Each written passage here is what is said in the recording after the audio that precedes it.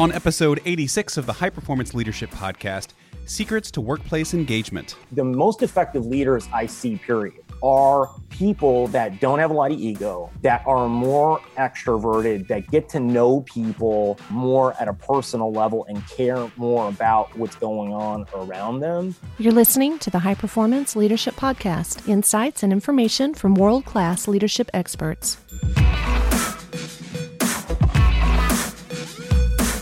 Thanks for joining us. I'm Randy Lane. On today's podcast, I'm talking with business and executive coach Jason Troy. He's worked with Silicon Valley royalty and many Fortune 500 companies. We're going to talk about the secrets to workplace engagement. He says disengaged workers are costing businesses $550 billion in lost productivity. So what's the secret? You'll have to listen to find out. And now, here's Jason.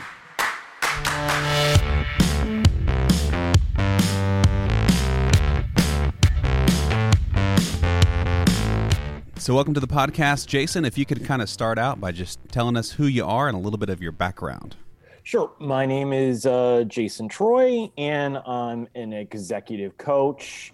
And I started off on my career going to law school and getting my master's in communications and decided that wasn't the route for me. So I went out to Silicon Valley during the gold rush and got to work with some great people like Steve Jobs and Mark Cuban and a lot of great venture capitalists and, pretty well-known people. And then the market crashed and I decided to move closer to my mom since I hadn't lived near her in a long time. So I found my way to Dallas and started working in a startup company that went public, then worked at Hewlett-Packard. And in the midst of all this, I just was not really in love working in corporate America. And I had really built a pretty vibrant social life, and people sought me out to help them build relationships and meet people. And I thought, well, maybe there's an opportunity here to turn this into something. So I started out really small and created a niche with someone else that I pitched to that had an existing business about how to build a social life in basically 30 days or less. and that was really it. And I wanted to see if it would work and if someone would buy it. And it was pretty successful. And I always wanted to transition to do more business things. So, that eventually had a falling out with my business partner, and I was in the midst of writing a book, and all this stuff came together and then just landed me on the path that I am on today. Sounds very similar to the Art of Charm guys. Are you familiar with them at all? I am, yeah. So the creating a social life in 30 days, how does someone go about that for people who are interested? What's the main premise there? Well, the main premise is that if you really go to the right places, you can meet a lot of people quickly. And I find that the challenge most people have is they're operating out of scarcity, meaning that you really find your friends and people that you relate with more when you meet more people, because it's all relative, right? Mm-hmm. I mean, right now, the only basis you have for the relationships is other relationships you've had or believe that you could have, right? Mm-hmm. And that, again, is a story you're either making up or probably very little experience, right? So that's kind of the premise. And so if you can go into rooms with higher quality people that are giving, helping, and inspiring, then you're going to meet better people for you and have better choices in the people that you bring closest in your life. Well, I don't want to spend too much time on this because, this is a business podcast, but I do think there's a lot of overlap in how you talk to people and how you build a social life outside of work and how you build one inside of work. And it sounds like maybe your focus now is kind of engagement. Is that correct? Yes, it's engagement and teaching people really how to, create great relationships inside of the workplace, become better leaders, better managers. I mean, it really comes down to relationships that you have with people, period, right? And I mean, and you call them different things, but end of the day, it's your ability to interact with someone else. It's your social awareness, and then really it's your self-awareness that starts first, because if that's not in a good place, then all the social awareness you have won't really help you, because you'll not really understand what your own needs are, and you'll be oblivious to really other people. So I saw you did a TEDx talk. Can you kind of tell me about that? I was watching it, and there were some pretty alarming statistics in there. Well, one of the things I did a TEDx talk on was, the title is How to Get Coworkers to Like Each Other. And the premise initially was I wanted to find some way to help organizations create a great workplace like you see in Forbes, right, at the top of the list. And my belief is that wasn't really necessary to spend a lot of money in order to do that. There are other things that are much more important that I think that human resources people, executives, leaders really fail to understand, and they're not really applying in a business setting. And I was like, okay, well, let's just go start digging through the research. So I spent a lot of time looking through research, and a couple of the things that really glared after doing, 3 months of pretty intensive research to figure out, what was the exact topic I was going to work on, was one, that Gallup had a poll out that said 70% of U.S. workers are disengaged, right? That means they're showing up to work, and you can think of them as close to being zombies, right? They're not engaged. They're not working anywhere near their maximum level, right? And it's costing U.S. businesses, from one-person shops up to, Fortune 100 companies, $550 billion in lost productivity in the U.S., right? I mean, and they've been doing that for a long time. And those numbers, I think, are pretty close to what people are at based on looking at surveys and my own clients and other people and talking to them and seeing what people are doing. I think the other stat that's really disturbing too is, loneliness levels are at the highest that they have ever been. And they're at 40% of the U.S. population. And loneliness is the fact of you feeling like you're alone, not actually being alone, right? Because you can work with thousands of people in the same place and feel alone. Well, if you feel alone, it's like smoking 15 cigarettes a day. I mean, it's slowly killing you. And they've proven that now your social connections are as important as food, shelter, and water. You will die early without them. Your mental health will decline. You'll get sick more often. That alone is pretty disturbing. But when you're lonely, you also feel entrenched, and you don't perform near as well, and you lower the performance and productivity of any team or any group, right? And that could be someone from a solopreneur to someone, again, in a Fortune 100 company. So the data all around this, and there's so much more on it, says that the closer relationships that we have with people and the more personal information we know, we like them more, and it will increase our performance level, and it will increase it significantly, and it will give you a competitive advantage against other organizations, 5, 10, 20 times your size. So do you think it's the technology that's making us feel more lonely?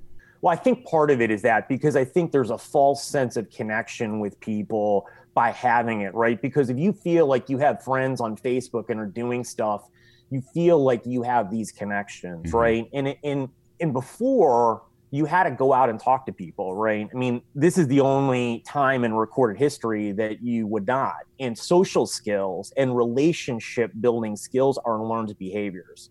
Right. Yes, there are some people that are better than others, but it isn't really that many people. Everyone learns and can really increase their ability to build relationships and get to know people, collaborate, if they just practice. It's like going to the gym. If you go to the gym once a month, it's hard to stay in shape. Well, if you're not practicing these skills, it's the same way. And so I think technology is part of it, but I also think that we're much more disconnected because people are moving around. So they're much more rootless than they were before. Right.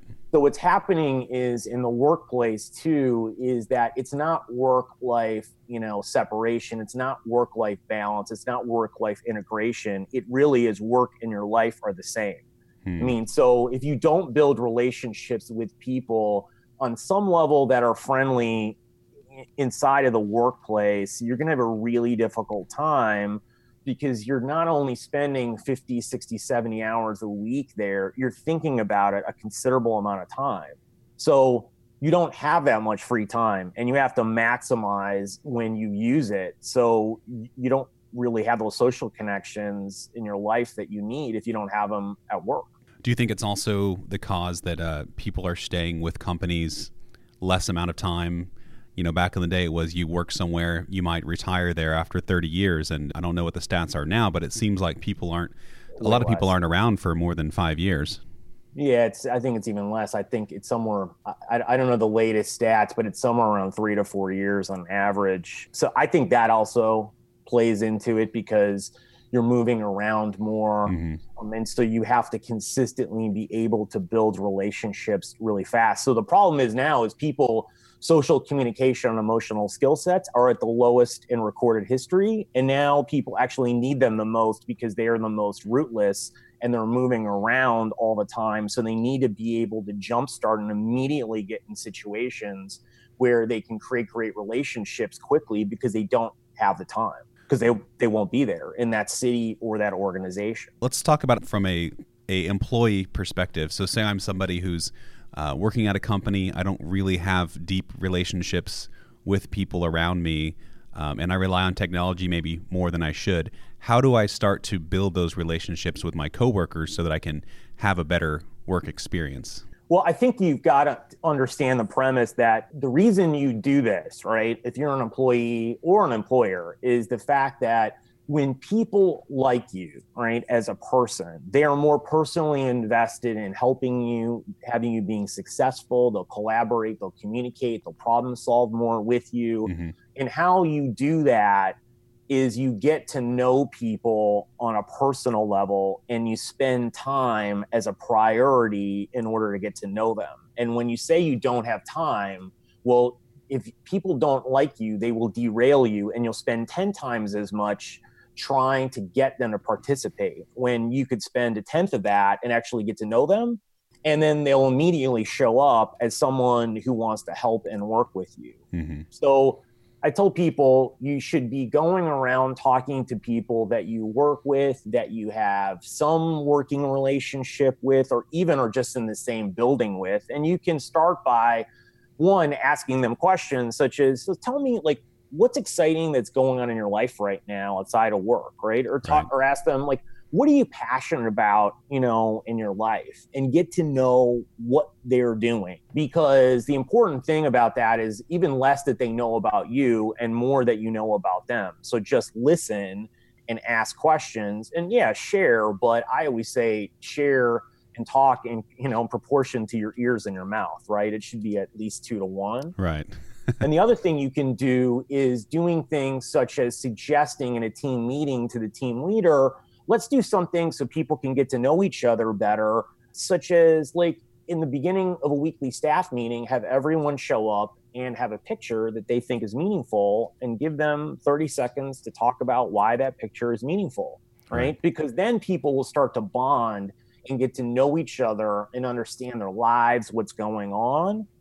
And you then will make the meeting much more productive because people look forward to it, because it won't be some boring meeting. And 2, people will be more personally invested in that meeting because they'll get to know that people much better than they will other meetings. So you just have to find ways to go and get information from people and get to know them and spend time. And if you do it in very small increments, like say you're going to put on your calendar 3 times a week, I'm going to walk around the office, right? And I'm only going to do for 15 minutes. You'd be amazed what you will be able to accomplish in a month, because I have my clients do this and they can't believe the change that happens in the workplace and what goes on in 30 days. And so you will have the same effect in your workplace. And I guarantee if you do this stuff, performance review will go up significantly. You'll be getting raises, you'll be getting promotions, and you won't really necessarily be doing anything more. In fact, you may actually be doing less because people will be helping you and they'll want you to succeed because they'll like you. So let's look at this from another perspective. So say I'm the leader of somebody who has took it upon themselves now to walk around and talk to people, and I'm trying to get the work done, and this guy over here is just talking to people. Doesn't he understand that we have work to be done? Yeah, well, I think you got to set boundaries, right? I mean, everything's boundary laden. And I think what it is that if you take 50, people are going to waste time anyways, right? I mean, the reality is when I sit down with people and I ask them, okay, how much time do you surf the internet or do other stuff? People are doing it a significant amount, even whether you know it or not as a leader. So that's part of it. But second of all, you have to have boundaries and you have to get your work done, right? I mean, if people aren't doing that, then there's another issue beyond them having conversations with people. So do you think it's the responsibility of the people in leadership positions to realize that this is something that is beneficial for their employees, the time to get to know each other and to really feel like they mesh together as a team? Yeah, because the other data is that if you have a close work friend or a good friend at work, you're 7 times more productive and your retention rate goes up 7 times. And to replace an employee will cost you anywhere from 100 times their salary, 1 to 3 times their salary. So if a $100,000 employee leaves, it'll cost you not only $100,000 to hire them, but another $100,000 to $300,000 to train them, get them up to speed and lost productivity. You got to understand that this is, and if they like someone at work and they have a best friend, they're 7 times more productive. So imagine that productivity going through the roof, right? And all this data is out there. It's just that people aren't looking at it. So you have a personal investment, because the other thing too is I went around a couple of years ago and interviewed my clients, people that reported into them. And one of the things I wanted to find out is, why are people working late for them? Why are people doing what they're doing? And when I dug through it all and got through the data and interviews, I realized the reason people stay up at 11, 12, 1 a.m. to do emails and do work is not for their own personal success as the top reason. It's the top reason is because they don't want to disappoint their boss, their leader, right? Because they know that leader cares about them. And that is the key thing if you're a leader. That's why people are doing what they're doing, because ultimately in our DNA, we want to belong to a group. So by doing this, you're going to get people working longer, working harder, be more engaged, collaborate, communicate better, and you're going to see significantly better results if you're able to institute this in an organization. And essentially all what I'm talking about is free, right? I mean, but people just don't do it because they think that there's no time for it. I don't want to be vulnerable. I don't want to share my personal life. And there's 50,000 excuses, and they think it's just business and people will do it. Well, that's actually counter to the analytical data and research that people have been doing. And that's a story people are making up in their head because they don't want to do the work. Right.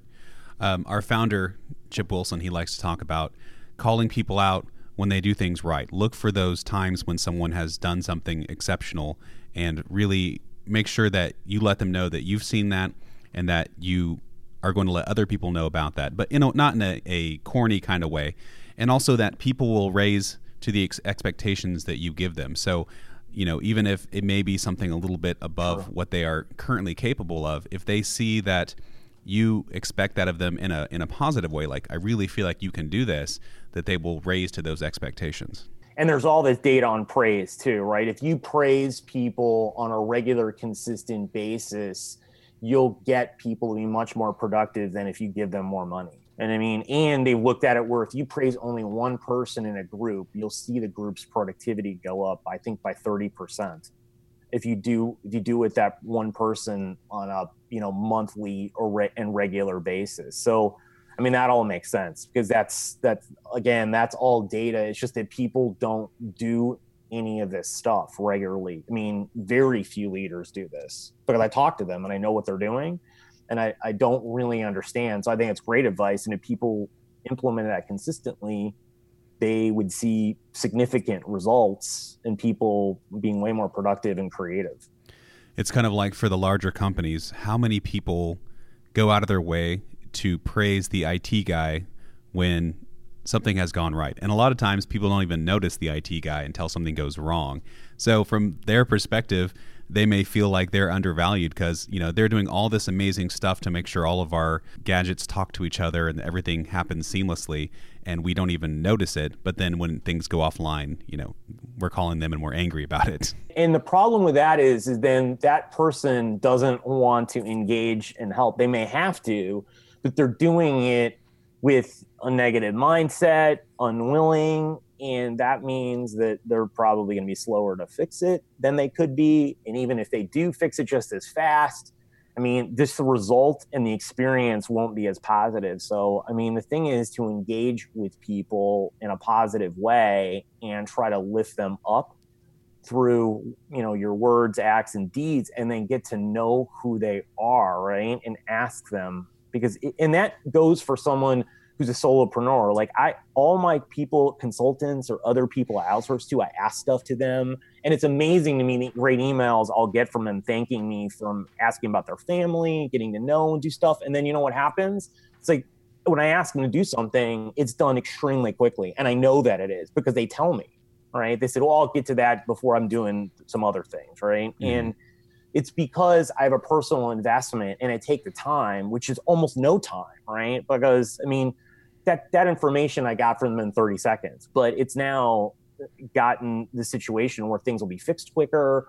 I'll get things back faster, way more than the little time that it took me to engage and just say a few things or email to them about it. So I hear you've created an interesting game to get people to engage. Yeah, the name of the game is called Cards Against Mundanity, and it's basically cards against humanity except for the workplace. Right. And what I found is I did some research, and there's a professor named Arthur Aaron back in 1997, and this is pre, social media and, very little internet. He wanted to try to find a way to make fast friends from people who didn't know each other at all. So he did a bunch of different experiments. And one of them that he did was he had people sit down in front of each other that were complete strangers and ask each other 36 questions, which became much more revealing as they went through it over 45 minutes. And he wanted to measure the results. Well, he had a group of 54 grad students that he did in his first group.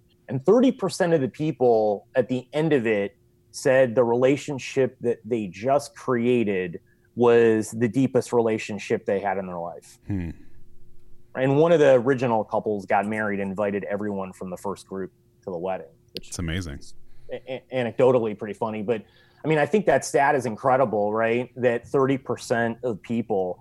And what's really interesting is that you can do that in a workplace environment. And all you need to do is engage with people, because the key to building better relationships with people is not only getting to know their shared experiences. What's even more important is the shared emotions, right? If someone shared something about a loss in their life, like someone dying, like you've had loss in your life, well, you can relate to them, and that will bring you closer together. Right. And what happens in this game too is what you'll find is that people who don't like each other begin to find neutral relationships. People who are at neutral go to like, people who go to like go to love. And that increases productivity overnight, because when you start to like people, the other thing that happens is that you maximize your leadership skills, you maximize your management skills, you maximize communication, collaboration, you're treating people differently. So it's basically free training overnight. And the essence of the game is you go around in a circle, you pick up a card, and you answer the question, right? And the questions will be like, what was your favorite summer job and why? To, if you could pick 1 year of your life to do over, which one would it be and why? And the key is in the game is the leader needs to go first, because then the group knows it's safe to answer the questions, because vulnerability is a key piece of this. And everyone wants to be vulnerable, but no one wants to start. So if you have the senior person in the room start, the leader, then everyone starts to pick questions that are more vulnerable, and you get better results. And then at the end, everyone goes around and mentions 3 things that they learned about people in 1 minute, and you're done. And you can do this in a little as 45 minutes, or, if you have a bigger group, maybe it takes an hour and a half, but that's it. And then next day you'll see results from people, because they'll get to know each other. They'll find people in the group that they have a lot more in common with. They'll find out a lot of information that they didn't know. And in fact, I gave this game to people, probably 4 months ago that had been married for 20 years or had been best friends for 20 years. And every person who I gave it to said that they learned substantial amounts of information that changed the relationship they had with that person. So it doesn't matter whether you've known people, you won't ask these types of questions.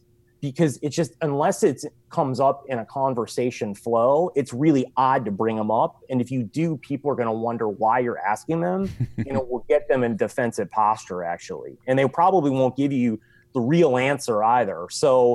But if a card asks you the question, it's anonymous. So you just answer it. I've had people play this game. Now I have someone actually playing it for the third time inside of their organization, inside of groups and multiple groups. So it's fun, and it's something different, and it's an effective team building thing. And essentially, again, it's free. You don't need to spend any money or thousands of dollars to hire someone or go somewhere. You have all the best resources right there, meaning people and their experiences. So do you find it beneficial to go through it whenever maybe the team changes, like someone leaves and somebody else comes in, so that person can feel like more part of the group again? You could. It depends on the organization, really. Right. I think because essentially there's so many cards in the game. I think I have like 60 or something. So you wouldn't answer any, the same question again anyway. So you could continually do this with that, or you could do it just on a, quarterly or half yearly or yearly basis with people. I think whatever increment you do, you'll see results, because you'll find that people will find someone else that they can relate to. And then when you have people at the end publicly acknowledging people, it shows that they listened and it shows that they learned something. And that makes people in the group happy, because they know that you care because you listened and you're saying something nice about them. So it lifts everyone up at the end too, as well. And I think that's something I changed when I was starting to create all this, and I saw, I ran it as an experiment. I was just thinking, if you're in a group setting where it's really important that team work together, if you had, 5 people that had gone through it before and you get a new employee, they could feel like, man, this is a really tight-knit group and I don't feel like I'm a part of it. And that maybe, doing that again or doing it in a smaller setting might help them to feel like, oh, now I'm a part of this group. Yeah. And really, you can do this stuff super fast, right? You can do it in a setting with like 5 people. And you can do that easily in 45 minutes or less. So I think those are great ways, right? And again, it's a quick way to do this in order to boost people, right? And it's like showing the picture thing is helpful too. I think the more things that you can do to get people to reveal who they are to other people, they become much more invested in the workplace, because they look at it more as their family and as belonging. Mm-hmm. And then they're going to care more about the outcomes that happen. It's just human nature. It's just people aren't thinking like that and aren't looking to create that because they've been told that business is business. Well, it's not really. Business is just, we're emotionally different creatures. Everyone is. Even the people that are logical people are emotionally driven. I guess the only people that may not be are people that, are sociopaths, psychopaths, right? That don't feel something. And at some level, some narcissists, but they do too. It's just different, right? Mm-hmm. So that's the way we are driven. And I think when you don't understand that, you aren't really an effective leader, because the most effective leaders I see, period, that get the most out of their teams are people that don't have a lot of ego, that are more extroverted, that get to know people, or if they're introverted, they just get to know people more at a personal level and care more about what's going on around them. Mm-hmm. And that is a huge difference in how you build effective teams and organizations. Because the people who don't, they're losing so much money and productivity that maybe they're doing well now, but it's just a matter of time before things don't go well or a couple of key employees leave and you see productivity start to go down significantly. So how do you reinforce this sort of like camaraderie and group think to, over time. This is a good, I think, a first step to try and get people to realize that they should engage with each other. But also, like, for an example, in my situation, me and the people in my office, we sit and stare at screens most of the day, and that's what a lot of other people do. And so the graphic designer and I will go and play some ping pong in the break room, as a way to kind of break things up, to talk, to kind of, get us back into the mindset when we need to go back. Is there ways that you would have people kind of reinforce this over time? Yeah, I mean, there's a lot of things you could do. One, the picture thing I said in every staff meeting every week, I think is helpful. I think you could have a program that I've had people do where it's take someone out to lunch once a month, even that you pick, and you take that person out to lunch, and the company pays, gives you $20 each to go out to lunch, and you spend time getting to know them, right? I mean, I think you can go do ping pong tournaments if you have them and get a table, right? Or you could go out and do some charity thing. I think you just have to start doing different activities and seeing which ones work with the people there and ask them and saying, okay, what things would you like to do, right? And I think what you can do is when you open it up by playing the game, what happens then is you get people more emotionally invested. And now it's just a matter of doing little things here and there and instituting things where they're engaging with people on a personal level consistently, right? And it can be one person or a group. It doesn't really matter.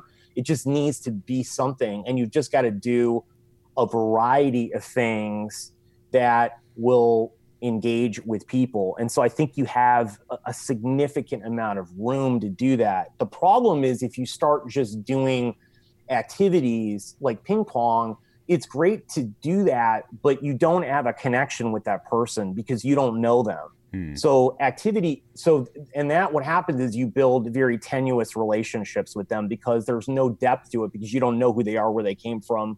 You don't know any experiences that have really shaped and molded them, right? Like you would your best friend. Right. And you have to think about it like, if you were going to go your best friend, like why are they your best friend? It's not because you played kickball or you go running or you do some activity. It's because you know the ins and outs of their lives, their ups and downs, and they've been there and supported you. Well, then you have to basically do the same thing in the workplace, right? So you've got to start with that. And then these activities really build on it. But if you do the opposite, it doesn't really work near as effective. And that's why all these perks that people put and buy and spend don't work, because at some point people just take them for granted because they're not really giving them a sense of belonging. They're giving them a perk and they look at it as a monetary thing. So it's kind of similar to, when you develop a best friendship, you have that deep connection where you guys know each other on a very familiar level, but there is also the reinforcing of it by just doing fun things and liking to be around each other. Totally. And that's how this would work. And I tell people do this and it works extremely well. And then when they spend money, they're actually getting significant value rather than doing these activities and they're not getting anything with the team building, right? Because it happens all the time. I'm just like, okay, well, how do you feel after you've done that ropes course? Well, it's nice, but I did something fun, but I don't have any depth of a relationship with that person. So who cares whether I trusted them to go across a wire and they clap for me? Right. It does something, but it doesn't do near as much as if you know the information that their mother died of 5-year bout with cancer and it was the toughest thing they've gone through in the last 10 years. And it really devastated them, right? And then you can share information about some loss in your life. Well, then when you do that same ropes course, it's a whole different experience because you're doing it with someone you care about rather than someone that you barely know. This is kind of related. I used to work for a TV show and it was based in Phoenix, but we had bureaus all over the country and, little small bureaus. And we would get together once a year to kind of talk about the vision of the show and kind of, group in a way that we couldn't do the rest of the year, via Skype calls and whatnot. And the leadership wanted to make it interesting and fun to come, so they had like a themed dinner each year, and so it got kind of progressively out of control where people would try and one up the people for the next year.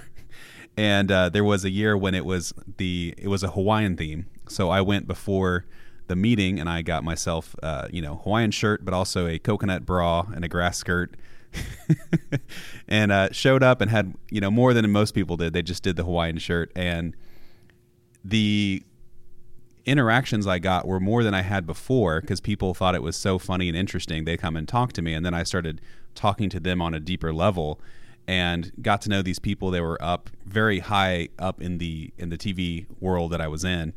And even later, about 6 months later, the station manager for San Diego's station was in town, and he was like, "Oh, coconut bra guy." So it was an icebreaker that led to more conversations that I had previous. So yeah, I think they go hand in hand. I like the idea of having the deep conversation by asking these questions and getting to know. But I think there's still going to be some people that are a little standoffish, and you have to have something to bring them together in the first place and to make them feel comfortable enough to start those conversations. Yeah. And I think, again, one of the things that helps is when the leader goes first, because then it shows that they're buying into it and it's important. And they've got to open up by saying something too, right? You just can't throw someone in it, right? And it's simple stuff, right? They could show my TED Talk and then people understand, okay, I have a personal investment in doing this. There's a reason why this actually matters and we're doing this, right? It's not just that we're playing a game to play a game. It's that we're all going to, create better experiences for ourselves personally and professionally by doing this. And the requirement is you just have to share, right? And then if the leader goes, he's saying, okay, well, I'm pushing all my chips in, and I'm taking a very vulnerable question, and I'm going to lead off and answer it, right? And that sets the tone for everyone else. Because I've seen dozens and dozens of groups I've been a part, and it always works the same. And I've had one person, and the entire time I've done this stuff for over a year, where someone's not wanted to play, and they quit 2 weeks later.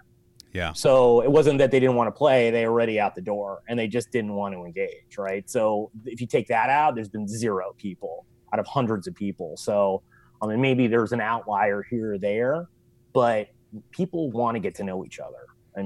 So I think if you give them the opportunity, they'll take and run with it, because everyone wants to be seen and heard by other people, and they rarely have the opportunity to do that because no one really sits down and take the time. I was going to ask you, what do you do with the Debbie Downers?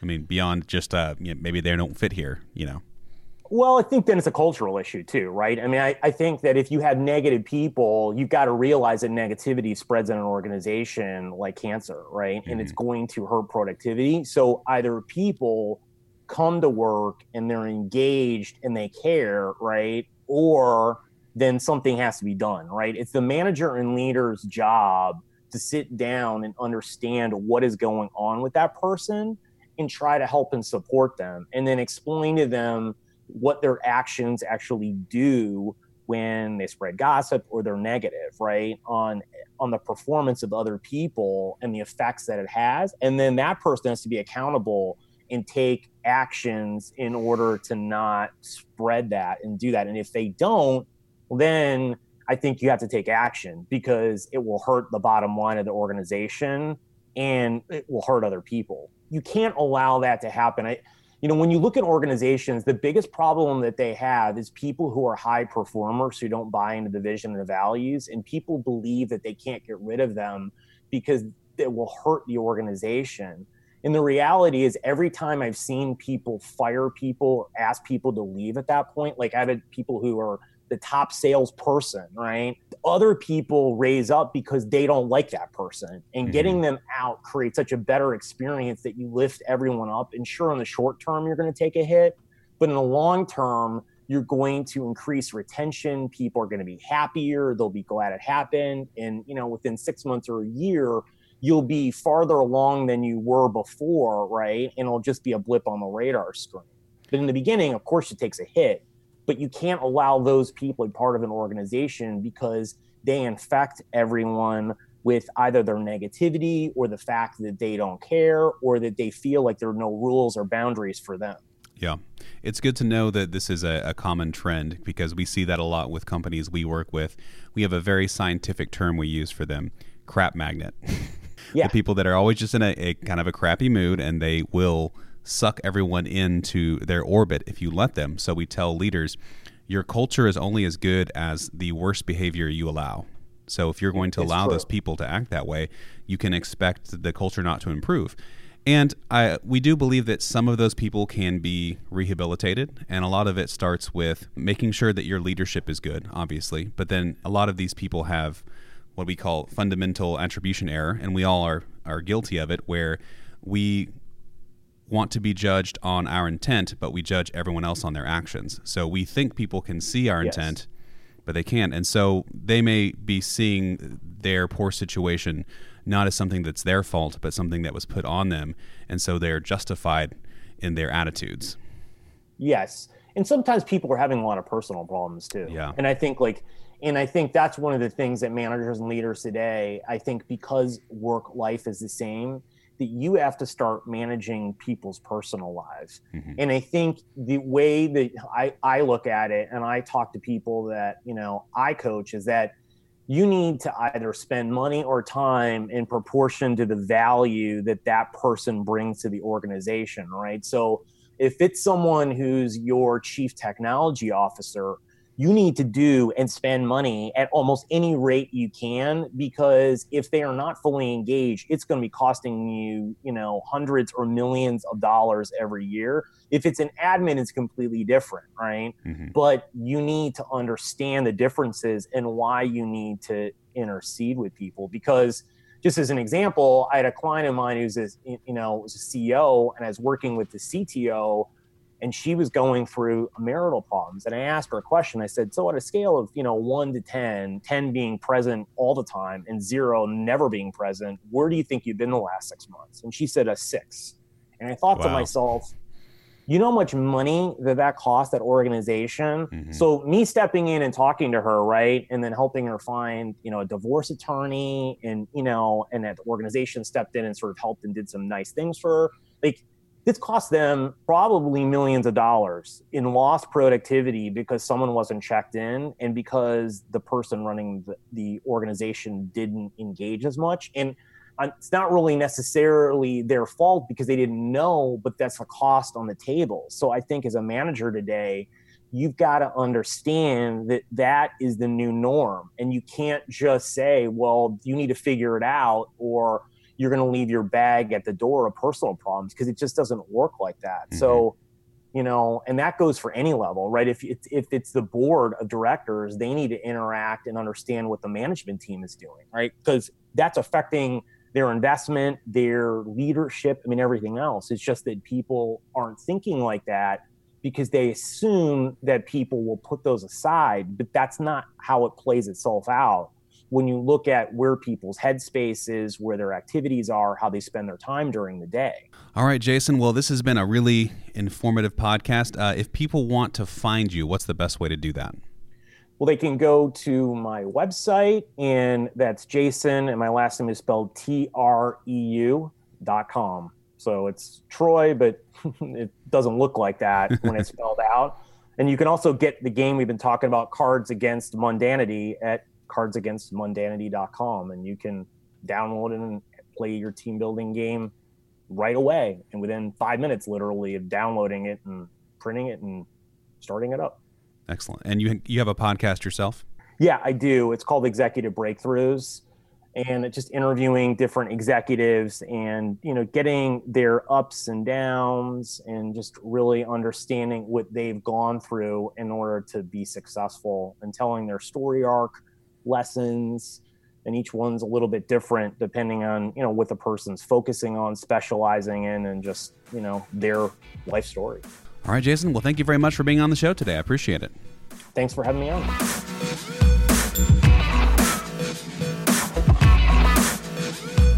Thanks for listening to the High Performance Leadership Podcast. Be sure to subscribe, rate, and review us. Every little bit helps. Our website is hpleadershippodcast.com. Like us on Facebook at facebook.com/hpleadershippodcast.